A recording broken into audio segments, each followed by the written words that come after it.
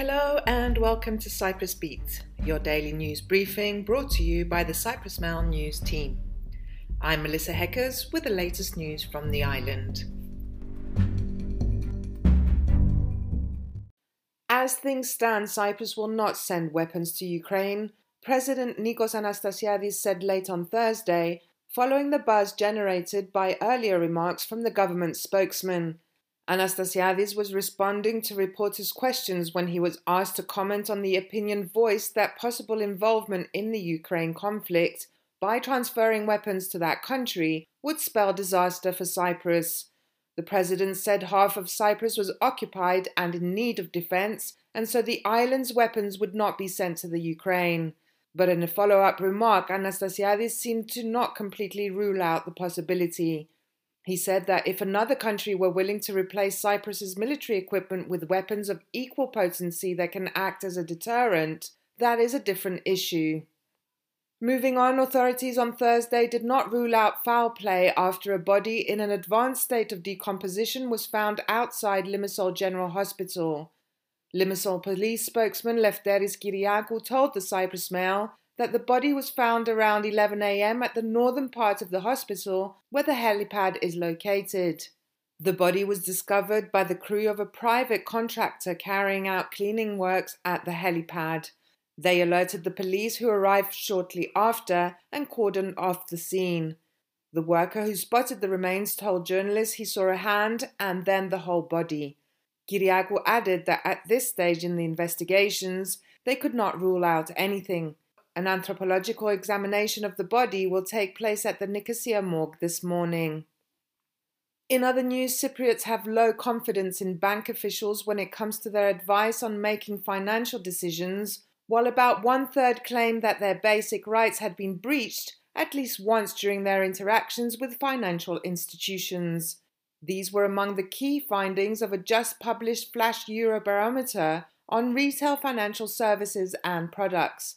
The survey was carried out between May and June of this year. Although they trust bank advertisements, just 17% said that they had confidence in the recommendations by bank staff or other financial consultants, compared to the EU average of 45%. Significantly, 32% of Cypriots said their financial rights were breached during the course of interacting with a bank. For each of these banking and financial actions, between 4% and 8% of respondents replied that their rights were breached at least once in the past. However, only 4% in Cyprus complained to the relevant national authority, as opposed to 16% in the EU, and only 4% went to Consumer Rights Protection Association in Cyprus, compared to 10% in the EU. Moving on, Cyprus is in the final stages of implementing a policy that aims to mitigate the emerging challenges of climate change on a regional level, which will be presented on the sidelines of the United Nations World Summit on Climate Change, COP27, taking place in Sharm el-Sheikh in Egypt on November 8, President Nikos Anastasiadis said. In a speech, he told the audience that the regional plan includes targeted initiatives in 13 thematic areas, with the involvement of more than 240 scientists and technocrats from the wider region. Anastasiadis' personal advisor and special envoy Professor Kostas Papanikolas and the Minister of Agriculture Kostas Kadis were brought in to jointly formulate a scientifically sound regional action plan.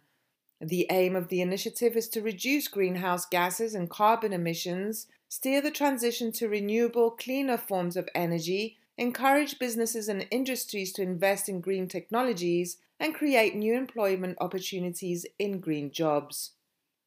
Moving on, Cyprus is among the countries with the highest rates of childhood obesity in the EU, MPs heard on Thursday during a session of the House Health Committee. They were told that in 2021, some 49% of children in Cyprus were classed as obese, with numbers set to increase further. Committee Chair Savia Orfanidou said the situation was worrying and called the alarming childhood obesity rates as a long-lasting pandemic and the scourge of our time. She also stressed that both the health and the education ministries should work together to promote physical exercise and healthy activities at all levels of the island's education system.